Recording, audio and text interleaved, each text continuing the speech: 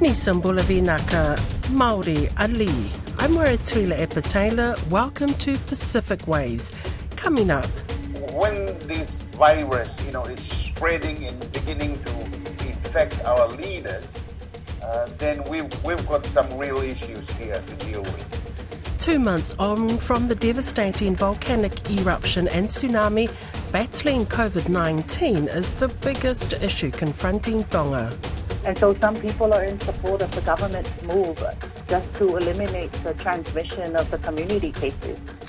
Samoa has recorded its first COVID-19 case from community transmission, and Samoa's government has activated a level 2 lockdown. It was shocking. You've got young people as young as primary school age who are developing some harmful behaviours as a result of their excessive gaming. And gaming harm is impacting a growing number of Pacific youth in Aotearoa.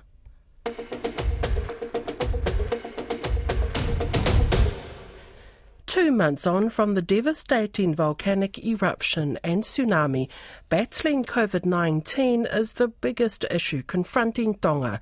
There have been more than 2,500 cases of the virus and 273 in the last reporting, with an official death of 2. From Sunday, the country is imposing a stricter lockdown, and Don Wiseman asked our correspondent in Tonga, Kalafi Moala, what is driving that? Well, it is multiplying.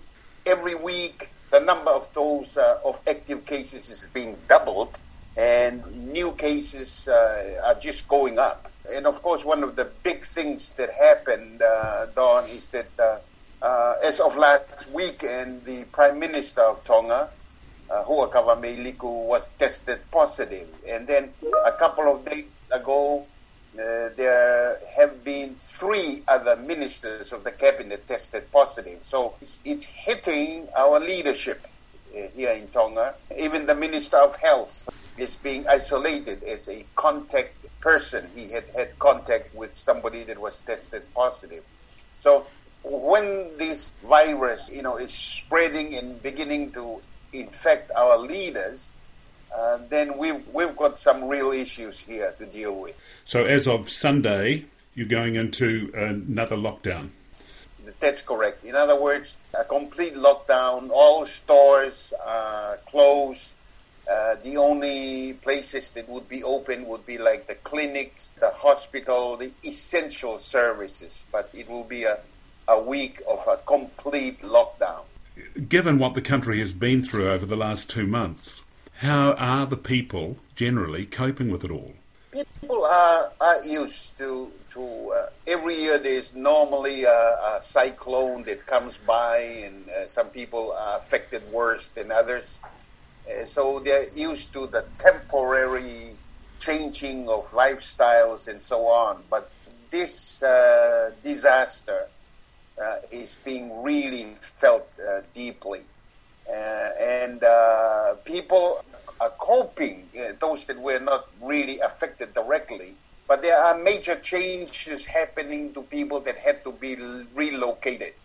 And as of 3 days ago, there were announcements of practically new villages or new settlements that was going to be created, mostly here on Tongatapu Island, where people that have been affected from the outer islands, where their village was completely wiped out, they will be relocated rather permanently to these new locations. So this was announced about 3 days ago, and the land that was donated, given to this, came from the king, from the royal family themselves. And so that's going to be a major project of having 4 or 5 locations where new villages, new settlements are going to be rebuilt up for relocations of people that were directly affected. And that's a big one for Tonga. Yes, a very generous move by the king, is it? Yes, it is. He's the biggest landowner in Tonga anyway, and he just so happens to have those locations that are secure and the relocation can be done there freely. What is the feeling among the villagers having to move from their home islands? Well, it's a situation where they have to be practical. There was no way, as we have talked to quite a number of people yet to be relocated, they're just so glad that they were alive from the disaster. And quite a number of them don't want to have to go back to those locations because of possible future disasters that can happen. So the relocation is really based on security. And yet at the same time, particularly older people, they still talk about where they grew up, where their parents grew up, and reminisce on where they're from. And definitely the relocation is going to be more a practicality issue rather than people really willingly being relocated. Kalafi Moala speaking to Don Wiseman.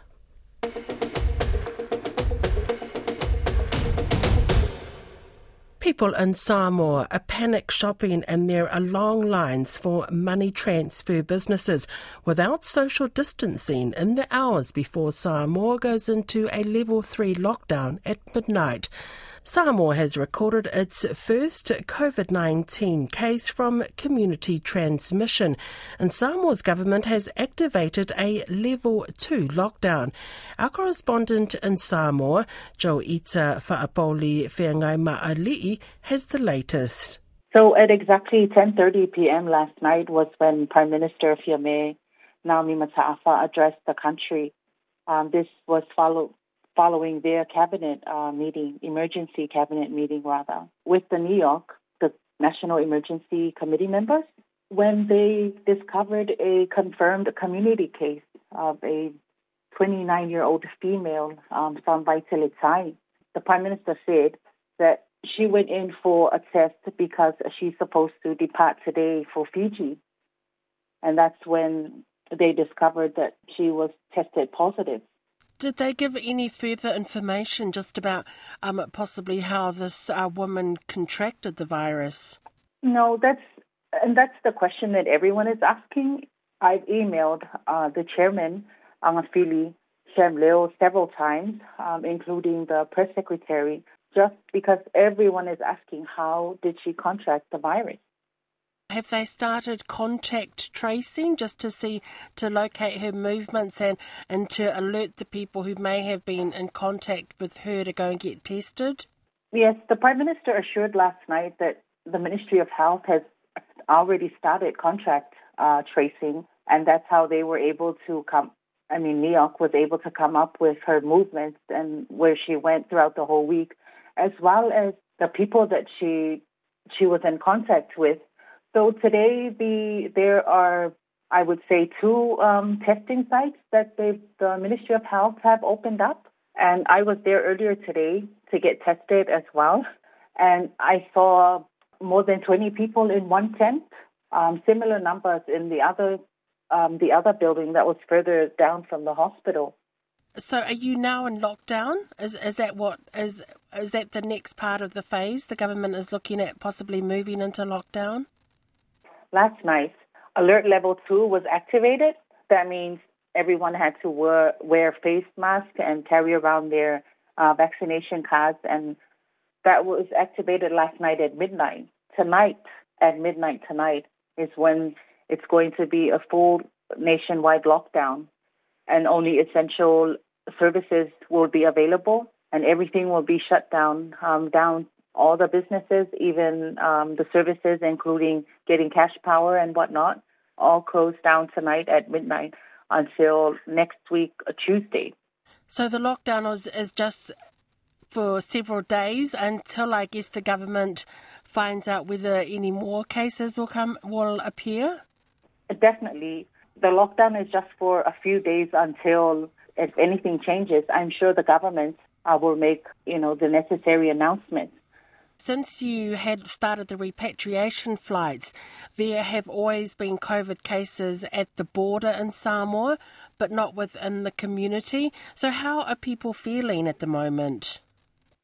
Starting this morning, we saw a lot of people panic shopping is exactly what happened over at the big supermarkets. It was crowded.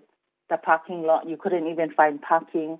And then there's people lining outside to go into the shops, as well as the money transfers, businesses. The banks closed at 2, so the banks were were fully packed, as well as the money transfer businesses. But,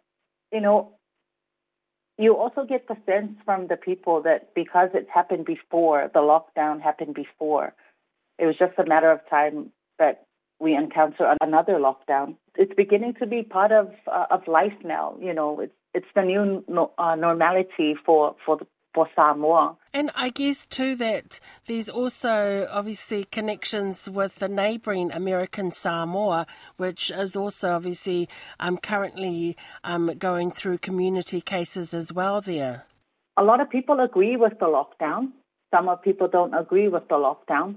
But, we have to learn from what's happening in American Samoa. Now 1,000 people have been confirmed positive, and we don't want that here. And so some people are in support of the government's move just to eliminate the transmission of the community cases. I was speaking there to our correspondent in Samoa, Joita Fa'apuli Whengai Ma'ali'i.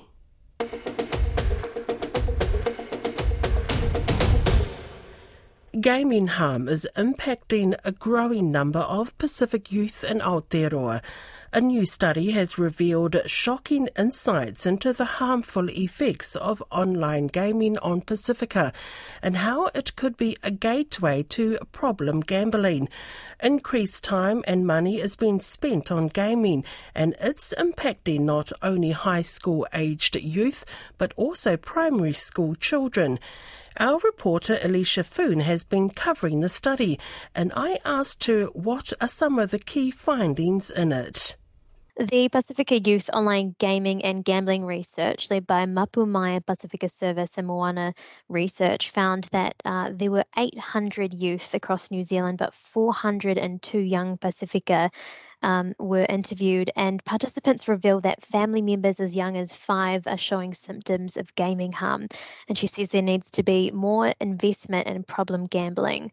That's lead researcher Dr. Sione Tofa, who says the results are concerning. It was shocking. You've got young people as young as primary school age who are developing some harmful behaviours as a result of their excessive gaming. 2/3 of Pacifica survey respondents spent on average 2 to 5 hours of gaming in one session. Gerhard Birking is the health promotion lead for gambling service provider Mapumaya, and he says the study also found a worrying association between gaming and gambling. Young Pacifica gamers spend more money than any other group on loot boxes, which are lucky dip boxes that yield virtual rewards and cost gamers real money.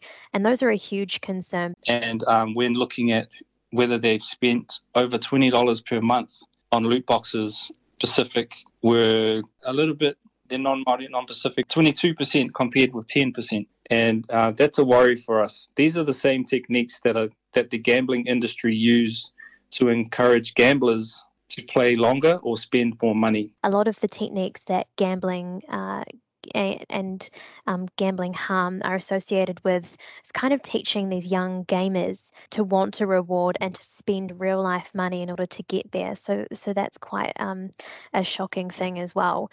The research also demonstrated that the impact of the first COVID-19 lockdown on Pacifica youth in terms of their gaming behaviour increased in terms of the amount of time they were spending. There was also a lot more money spent on games compared to any other groups as well. And so what do the lead researchers hope to use with the information collected in this report?